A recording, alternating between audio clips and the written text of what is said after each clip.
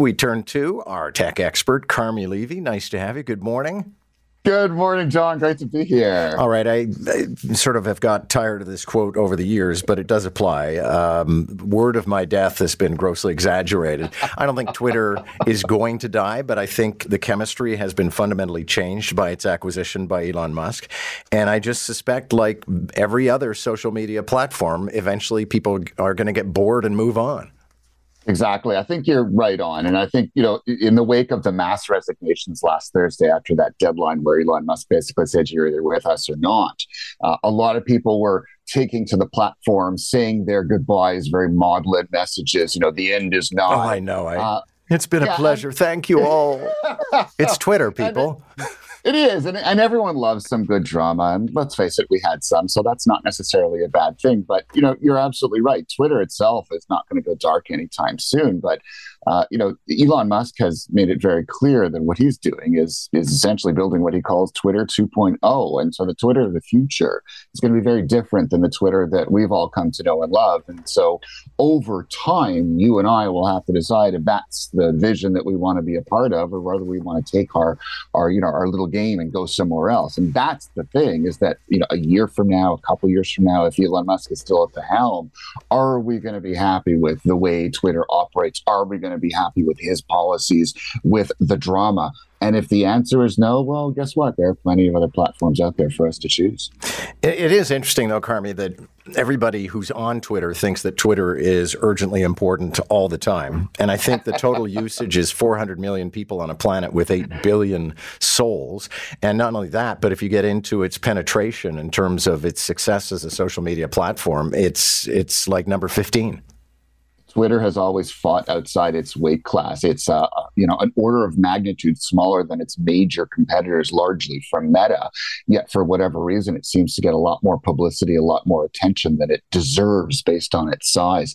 It's probably because of its particularly deep penetration in a few particular areas. So government, media, the world of entertainment, these are, of course, sectors that tend to burn rather hot with attention. So, we do tend to have an elevated sense of self-importance while we're on Twitter. That's kind of the nature of social media, particularly with Twitter.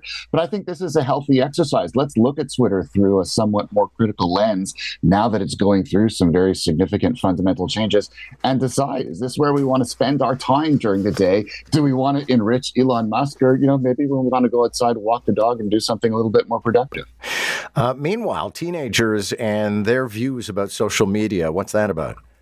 So there's some research that comes to us from the Pew Research Institute. They do a lot of research on technology, the impact of technology on life, and they looked at teenagers between 13 and 17, and it showed that they have a fairly positive view of technology, specifically of social media. 80% say they feel social media makes them feel more connected to their friends' lives. 3/4 say it gives them a place to express their creativity.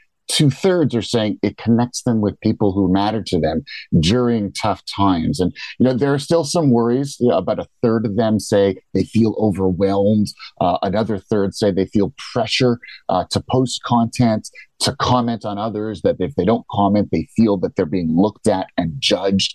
And 1/4 of them say social media makes them feel worse about their lives. So kind of a bit of an interesting split.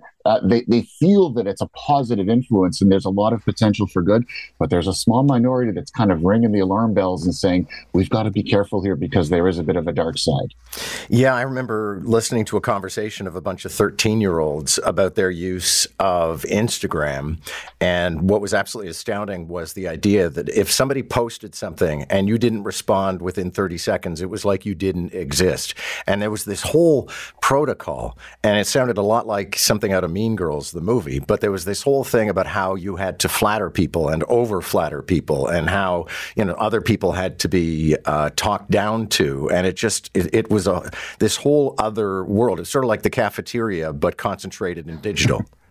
It very much is. And as we know, digital tends to accelerate and intensify those feelings. And the data from this report certainly bears that out. They show that teen girls feel overwhelmed at higher rates than male teens. And this is data that, of course, we know that Meta has been aware of for years.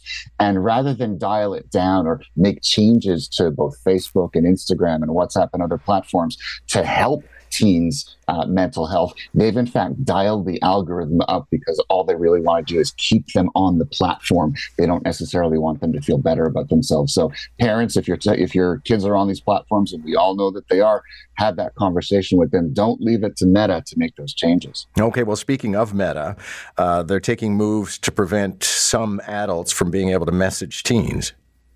Yeah, they're basically what they're going to do is when a teen first sets up an account, they're going to change the privacy settings, the default privacy settings, so that the visibility of friends lists, tagged posts, pages, and accounts that they follow will automatically be set to the more private setting. Right now, it's wide open, and you don't know that it's being shared with until you go into the settings and make that change, which is really great. But the problem here is it only applies to accounts being set up by teens. If you're already a teenager and you've already got an account set up, you're still going to have to go in and make those changes. The sort of the second piece of this change is they're going to make it harder for adults to contact accounts that have been set up by teens. And so the messaging features from adults to teens are either going to be dialed back significantly or turned off completely, which, we've been asking this for years. It's one of those things where I'm really glad that Meta is moving ahead with this, but why did it take so long? Okay, and are you as excited about NASA's latest mission to the moon as Dan Riskin is? Because Dan Riskin's been losing his mind, which I think is absolutely charming. You can certainly ask my wife, because I woke up in the middle of the night or stayed up all night to watch the launch. And I was literally dancing in the living room, screaming when it launched, and I woke up the entire house. So yeah, I've been on this all day, every day, following it online. I sit in meetings with the iPad next to me, watching the live stream.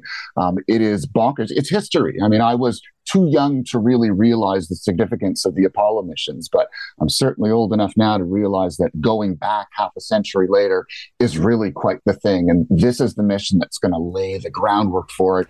And it's unbelievably exciting. Humanity, I looked up at the moon last night. We've put a capsule there. How incredible is that? That's science absolutely come to life. And we really did go to the dark side of the moon, right?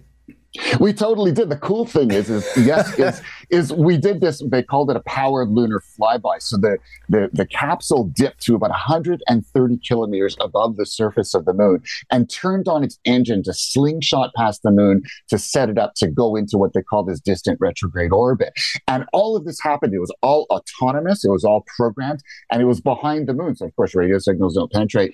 No one knew what was going on. They only got confirmation as it emerged from the far side of the moon. So talk about all of the really cool tropes about science and all that. We lived it yesterday, and we're going to continue living it over the next little while. This mission goes on until splashdown on December 11th. So we got lots of really cool milestones to go. And they've got these crazy trackers online that allow you to see exactly where Orion is, see it in 3D, track it with all the data and the telemetry.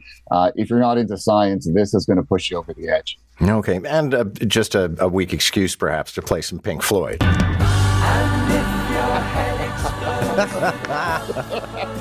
Oh, yeah.